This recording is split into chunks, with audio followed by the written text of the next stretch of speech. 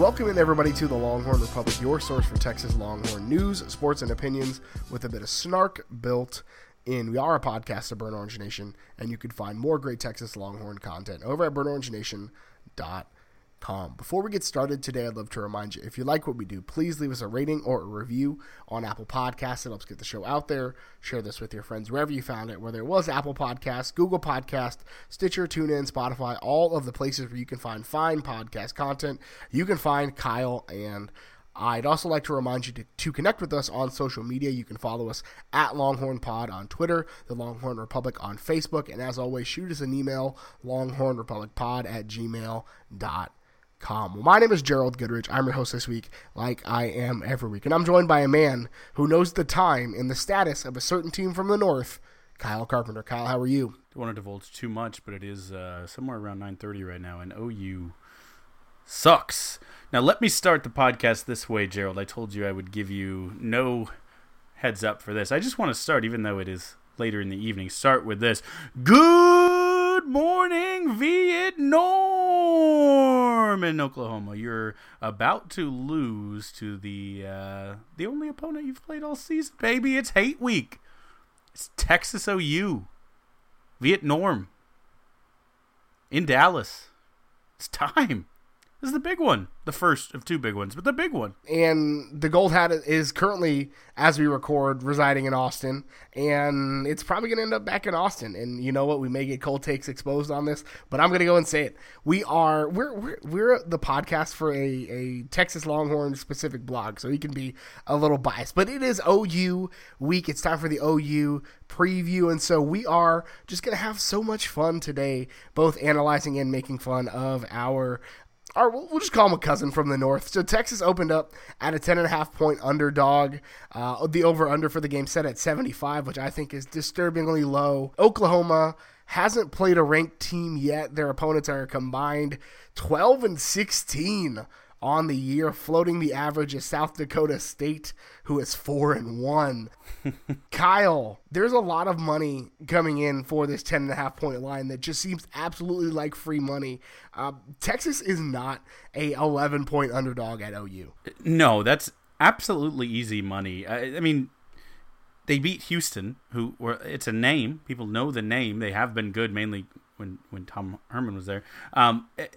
Houston is so bad this year that they are basically simming the rest of the season and shutting their quarterback down to buy another year. Their defense has not looked great. UCLA needed like 11 turnovers from Mike Leach's team to get a comeback and get a win there, although a crazy game. They've also done that to A&M in the past, so it's nothing special.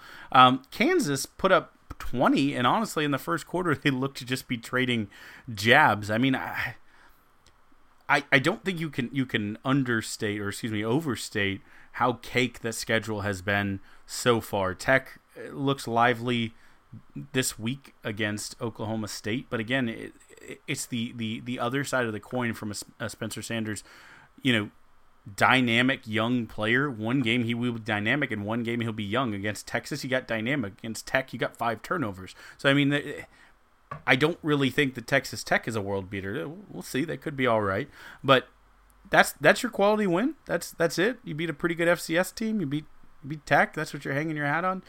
They're about to get the wheels blown off of them by the Texas offense. I'm not saying that they can't also put up some points. We'll get into the numbers here in a little bit, but that Oklahoma defense is going to get punched right in the throat. I think the easier money here is that 75 over under. Yeah.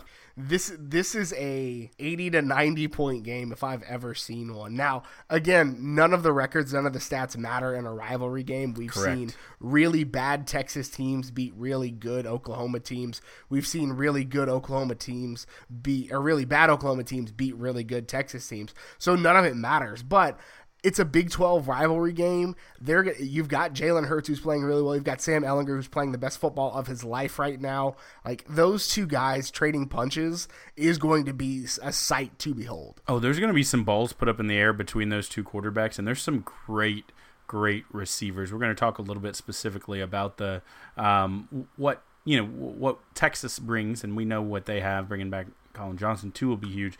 But there's going to be some electric plays. There's probably going to be some explosive plays on both sides. You want to dive in and start looking at that OU offense a little bit to see what the Texas defense is up against? Yeah, I think that's the place to start. So the OU offense, like they will be forever, is a juggernaut. 53 points per game, 9.94 yards per play. Jalen Hurts putting up video game numbers, 75% completions. 1,523 yards, 14 touchdowns, 2 interceptions. Add to that 499 rushing yards and 7 touchdowns.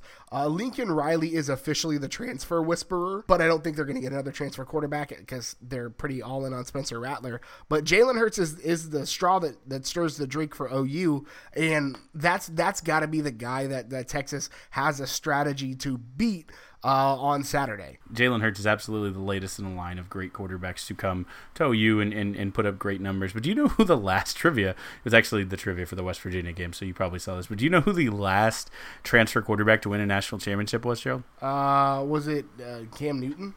No. It's a guy who literally I had forgotten existed until they put the stat up. And he now, I believe, is an insurance salesman. Jake Coker, who transferred. I remember that and then forgot that because Jake Coker. That quickly, right? That quickly, but it's only because he transferred to Nick Saban's bunch. I haven't seen that. You've gotten a couple real good quarterbacks who did good things, but he hadn't won them all yet with a kid who comes in for his 1 year for his basically his XFL stint, the way that the OU plays, or just Arena Football League year of putting up gaudy numbers and trying to get drafted, but it doesn't necessarily translate to championships. But I will say this: Hurts brings something different than the last two quarterbacks. Baker could move around, he could scramble, he was a wildcat out there, just moved around to throw the ball real far down the field. Similar with Kyler Murray, he knew how to not get hit. He knew how to take the angles to do things and then get out of bounds and not get touched. Hurts is a whole different beast. His arm is one thing, but the way he runs the football is what I'm a little bit more concerned about. He's just under 500 yards on the season on 57 attempts, 7 touchdowns this year. I mean, I think legitimately you look at a Justin Fields maybe and Sam Ehlinger and Hurts for the true best dual threats in the country. I mean, Hurts really can hurt you, pun intended, with his legs, and he's not the type like a Spencer Sanders who's going to just slip and be electric and try to get past you and get to the outside and go. He's more akin to what we've seen with Ehlinger, who will put his shoulder down when he needs to and run through. He's a strong runner.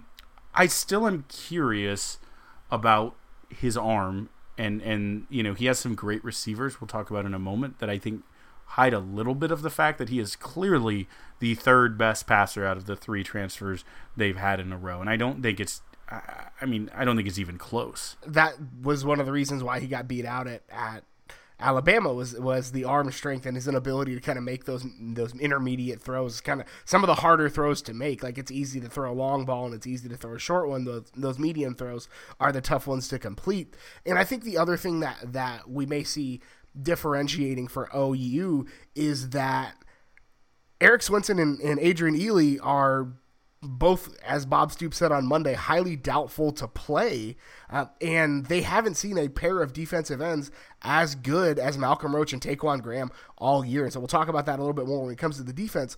But I think the OU offensive line is still trying to figure out what it is. They're really unproven. They haven't started the same 5 group of offensive linemen in a single game, and that will likely continue on Saturday. And so I think that is when you're talking about having a quarterback that is your chief playmaker, the second biggest thing you need to look out for is your offensive line to see if they're able to hold up under pressure, and that's something that Todd Orlando is going to dial up in bunches. Oh yeah, and we talked about in our recap of West Virginia, but missed tackles is going to be a key factor here this week. I think the fact that the line is going to be less than 100% means that Texas is going to bring the heat, and I think that means that you're probably going to get Hurts getting the ball out of his hands quicker, some shorter passes. He's had a lot of those this year, and they've been able to get a lot of yak, but I mean, it's really going to come down to how well or the secondary making open field tackles. How quickly can linebackers scrape and get out and help on screens, and I don't think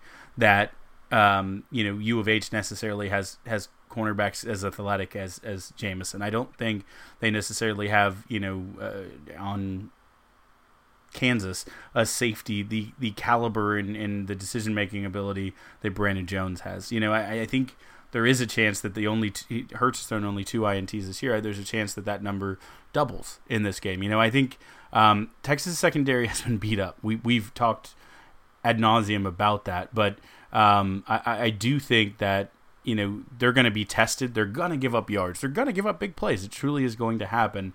But if they can continue to have the bend don't break, and they can hold OU, as they did last year, well under their scoring average, and they really dial up a good one, then I think even having a player like CeeDee Lamb, who right now is looking every bit with his nearly 25 yards a catch, 18 for 439 and 7 touchdowns, those are high school football numbers, is looking like a first-round pick.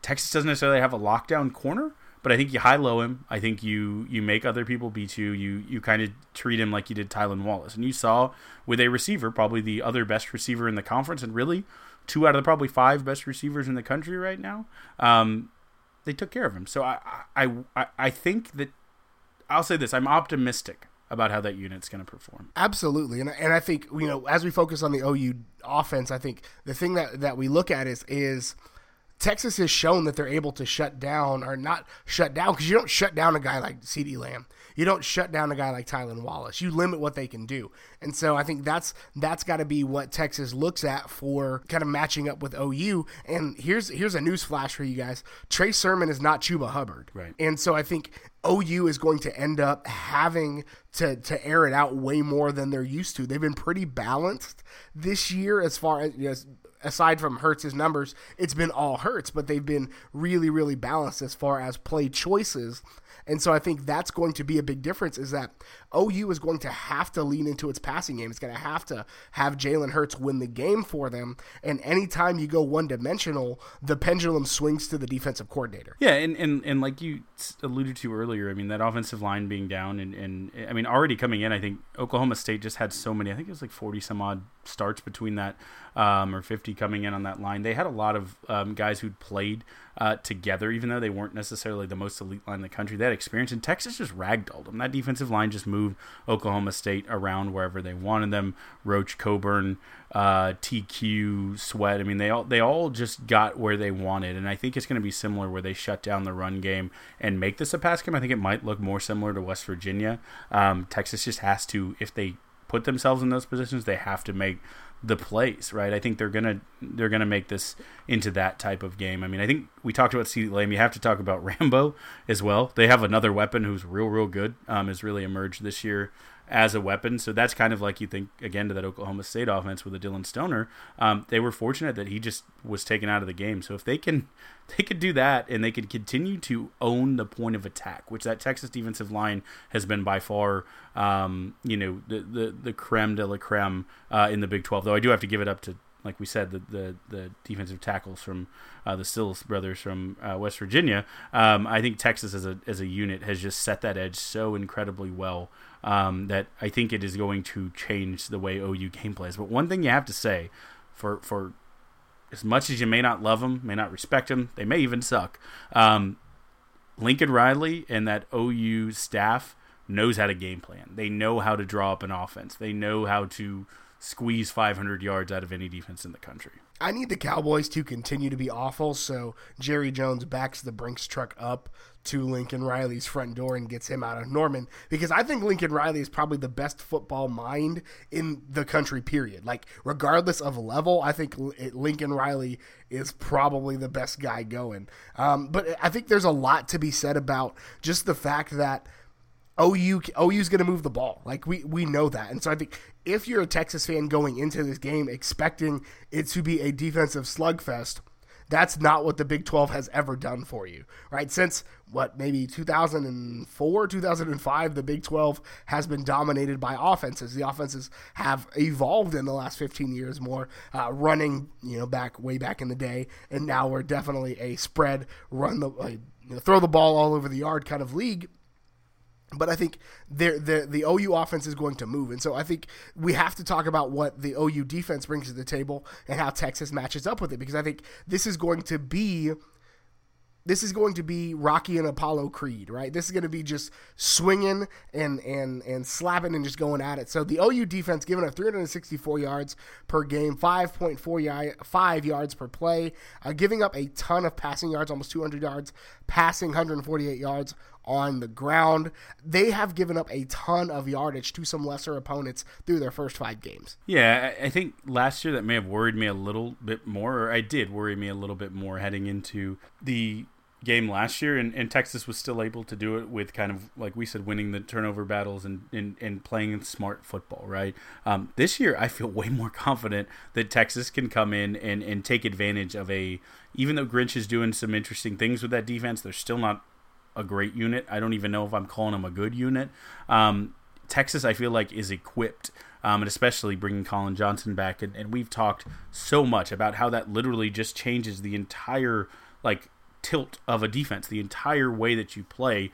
I think Texas is ready to throw haymakers, and I'm not going to sit here and say with all the injuries and all the things that they've had that, you know what, Texas is absolutely the better offense, but I think they are relatively comparable. And I'll say OU hasn't had the same group of 5 offensive linemen start a game this season. Texas has the best offensive line in the Big 12, par none. So I think that is where the game probably is won. If Texas can I don't know if they get another 200-yard rushing game, but I think the more they keep that time of possession like they did they did last season too, but they did in the West Virginia game, the more they keep the ball out of the OU offense hands and they grind it and they keep getting first downs and they run the ball and they move the chains and they convert on third downs, the more that they do that, the more that it takes their OU's biggest strength out of their hands. It has them sitting there getting antsy on the sidelines, and then you hope that they try to go over there and play out of their selves and get into a mistake football. That's where Texas offense, they can throw haymakers, but I'm also happy if they just get 6 yards a pop and get some 10-play 75-yard drives. That's beautiful to me. Yeah, and I think the KPIs for Texas in this game are going to be the same that they have been for the last 3 years, and that's time of possession and turnovers. I think if Texas is able to win the time of possession game, they'll be able to win this game, and if they win the turnover game, they're definitely going to win this game because OU is -1 turnover margin in conference play. They're +2 on the season, but they feasted again on some lesser opponents. But I think Texas is going to have to be able to put up points. And you mentioned Colin Johnson. I think that's the big differentiator is Colin Johnson. I'm tired of hearing people say he's overrated. Is he a perfect wide receiver? You'll never hear me say that. Not a perfect wide receiver. But Colin Johnson absolutely changes the way you scheme because the one thing Colin Johnson does really well is he beats press coverage. And so you cannot press when Colin Johnson is on the field because he'll beat you at the line, put his left hand up, and go down the sidelines on you. And the team that he always shows out on, his best games of his career, is playing against the Lilliputians that OU trots out there at quarterback. Yeah, and that's where the joke, but kind of the actual strategy that seems to be applied against him has originated from is, well, if you can't beat him, just tackle him. Pass interference the way down the field. And I kept watching that West Virginia game and saying, I know it's break only in case of emergency, but how much Colin Johnson would have feasted against what those West Virginia corners were doing when they were just bailing out, and Eagles to some extent, certainly Epps, Burt a little bit, didn't really know how to make them pay for that. Again, against OU, Colin Johnson is not just I think the narrative on him is he runs downfield for 50 yards and can throw the jump ball up to him. He is a really, really smart receiver. He's unbelievable at getting off the press, and he's great at breaking routes off if that's what the defense is giving him. He will take 12, 13 yards on a comeback on an out. Like he will take those all day and kill you with them until you start coming up and then beat you over the top. He is a very smart receiver. He and Sam have incredible timing. I just think it's going to shift again, like I said, the whole defense where they're going to double cover there or maybe not. Maybe they take their chances with the tackle defense and try to lock up underneath. Pro Football Focus's number 4 rated receiver in the country right now, Devin Duvernay, a guy who coming into the week led the nation in catches. So, I mean, we talked about the Oklahoma offense and the receiver weapons they have. Don't forget that Texas, with Jake Smith and Brennan Eagles and those two guys we just talked about, has one of the best receiving groups in the conference and probably in the country. Sam Ehlinger loves the inside receiver. Like, that's just what he feels really comfortable throwing to. And I think part of that is because Texas's big guys on the outside demand so much coverage that the guys on the inside absolutely find a way to get open. Because if you match up a linebacker on that guy, he's going for 6. And if you match up a corner on Devin Duvernay, he's going to outbody them like we've seen him do so many times. And so I think that, to me, is going to be a huge differentiator. And we have to talk about the running backs, because I think the running backs are going to be a huge key for Texas as well. You mentioned it off the start about kind of Texas dominating the time of possession, but I think this is going to be this is going to be kind of a grow up game for Keontae Ingram, because he's been inconsistent. Granted, he's been hurt, but you see that when he doesn't get it going early, he struggles to keep it going late. And I think that's been a thing for him. And Keontae Ingram needs to have a big boy game. And if he doesn't have a big boy game, and Roschon Johnson has another big boy game like he did this week, then the pendulum may end up swinging and switching, and Roschon continues to get more and more carries. It's good to have two running backs, and in this type of game, it's good to have a committee, or at least a two that you can put out there and feel comfortable with. I think that's just the way the game exists right now. But yeah, I mean, which one of those gets the first carries of the game, gets the scripted calls, will be interesting if Roschon does another game. Again, you're like, well, he's only freshman, but hey, Keontae Ingram's only a sophomore. We got young guys, so they're going to grow. They're going to play a lot of OU in their time on the 40. This is the game you come to UT for, though. This is the game, like you said, Colin Johnson definitely has this circled on the calendar. This is the game that you come to play in the Cotton Bowl. You see some heroes made, and I would love for that to happen. I'll tell you, my absolute dream scenario is that we get Kirk Johnson in the game, and not only Colin Johnson, but both Johnson brothers get a touchdown. I would absolutely lose my stuff. I would cry like I'm watching Rudy if we could get a Kirko touchdown this week. But legitimately, I think the two backs, especially with the Whittington injury news, that we'll see the field. I did think that he was going to descend in a jetpack from the Steve Patterson days into the stadium, but it does sound like we're probably running with the Roschon and Keontae show. I mean, I'd like them both to eat. Why can't they both get 75, 80 yards, I would love to see it. I would love to see both of them have a good game. I think it's a one or the other, because I think they're both players that feed off when they're hot, and so you kind of just feed the hot hand, which I think is what the Texas staff needs to happen. The thing that you mentioned in there is the injuries, and so we do want to update that really quickly. So Colin Johnson, full participant on Sunday. He's going to play. Cade Brewer and Chris Brown are all going to play after being banged up. Overshown is also expected to play. Whittington will be out. So what does that do to change that personnel? What does that do to change your outlook, or kind of change your level of excitement for this game? You watched BJ Foster come back last week and just be a difference maker in that secondary with the interception and with the big hit. When you have these guys and you say, oh, well, you're just missing him, it matters. I think bringing Overshown back, making sure you have Chris Brown healthy, having playmakers at that position with the amount of horses that OU has in their offense, it matters. Cade Brewer being healthy, I'd love to see our tight end get a touchdown against OU. I mean, the last one I can think of was the Blewett touchdown in the back of the end zone, which was fantastic. But I would love to see a tight end get involved in OU, a team that loves to use the tight end every year. I'd love to see us do it back to them. Having all those players there is fantastic. Obviously, the Colin Johnson one is the headliner out of the bunch. But again, not having Whittington is the biggest, just because he's one more weapon, gives you a little bit more depth at the running back. He can be a home run threat. But I do think Texas this year, more than recent years, teams can they have enough home run threats. Adding one more is great. It's always good to have another one. But again, I would love to see him, and I was hoping it would be this week. But when he comes back, I can't wait to watch him, hit home runs in the Big 12. But this week we won't have him. But we have plenty of firepower, in my opinion. What do you think? Yeah, I think there's plenty of ammunition in the chamber. And you know what? Like, if you can redshirt Whittington, like you don't need to play him, right? If you're not going to redshirt Roschon, then try to redshirt Whittington. Like, if you're not gonna need him, then don't play him. Like, that's my, and maybe that's my controversial hot take of the week. Is like, why don't you just redshirt the guy? Like, yeah. he's you And again, Roschon's been getting it done, so like that's why I'm able to say that. So let's talk really quickly about the matchup that you're most excited to watch this week. So of all of the things we've mentioned, like what's the one that you're like most excited and want to see what the outcome is? Well, I think that the one that I legitimately, the first thing that made me think about this that I legitimately can't wait to watch is our boy Snacks.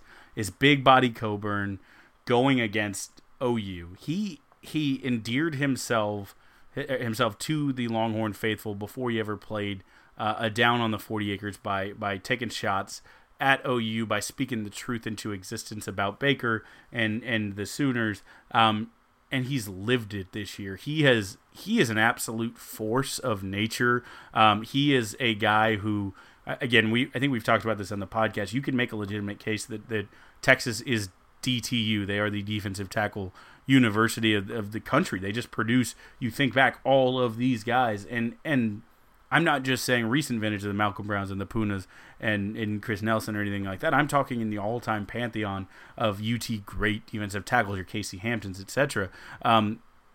He has a chance to be as good as anyone who's ever played the position at UT. Look at what he's doing as he's still learning and growing in that position. Just his raw force, his speed at that size, the ability to just, be the point of the spear like Puna was so fantastic at doing, and just, caving the line around him, forcing the double team to free up linebackers, the things he does. And then again, we obviously know that about him. He's going up against Creed Humphrey, who, besides being named like a character in a Rocky Balboa movie, is also one of the best centers in the country, a legit NFL draft prospect. And when you talk about maybe some inconsistency on the offensive line at OU, you were talking about everyone who's not the center. He is the anchor. He has been since he was a freshman when they had unbelievable lines, especially looking to last year.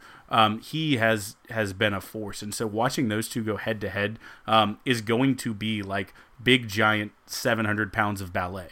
Yeah, and again, I love watching good defensive tackles. We are the biggest Puna stands in the world. We will say that a ride until we die. And because you said Keandre Coburn, I will not say Malcolm Roach against whatever backup tackle OU trots out there. I think that's going to be a fun matchup to watch. But I think the other slander that I would love to sling on Twitter is Colin Johnson against this OU secondary. I think he is, again, He's not a perfect receiver. You'll never hear me say he's a perfect receiver. I think Colin Johnson is an incredible game changer as far as schemes go, and I think when he plays at the top of his game, there's not a defensive back in the conference that can play with him, just because he's so big and so physical and so smart. And I think that like OU is where he pulls out all the stops. Like I think this is going to be the game where he changes some of the conversation around him, and I think he's going to show you why he gets a lot of draft talk and why he gets a lot of buzz. And I think this is going to be a game where I get to send out my favorite tweet about Colin Johnson signing people's birth certificates. Like that's my favorite thing to do. So I think this game more than any, Colin Johnson's going to show out as a senior in his final Red River game and really show people what he's made of. 3 words or 1 word if you hyphenate it, Gerald, and go with me here. Rope-a-dope. Muhammad Ali changed the game. One of the greatest boxers, if not the, of all time. He could have come out and just beat people to a pulp. He came up with a strategy. What if I let them tire themselves out by wanting to hit me? Talk mess to them, antagonize them, cover up, make them, expend their energy on low ROI punches, and then I come out and destroy them. Colin Johnson's injuries seem to be minor. In that time, he sat out, and he's definitely going to be back for OU. But Devin Duvernay stepped up, and like I said, last week coming into the game was the leading receiver in the country by all kinds of metrics, by catches, by yards after catch, by broken tackles after catch, by number of drops that didn't happen, I guess least, or lowest number of drops. He had a catch against West Virginia, which was unbelievable on the sideline. There's like 8 receivers in the country who have the hand strength to make that. But basically you build up this character, this Devin Duvernay, and the defense, which would typically in this game say, all right, we double Colin and Devin eats, maybe after 40 catches to start the season, on pace to, basically touch Jordan Shipley or break his single season record. Maybe they say, well, we have to double Devin, and especially on third downs, that's the only place Ehlinger looks.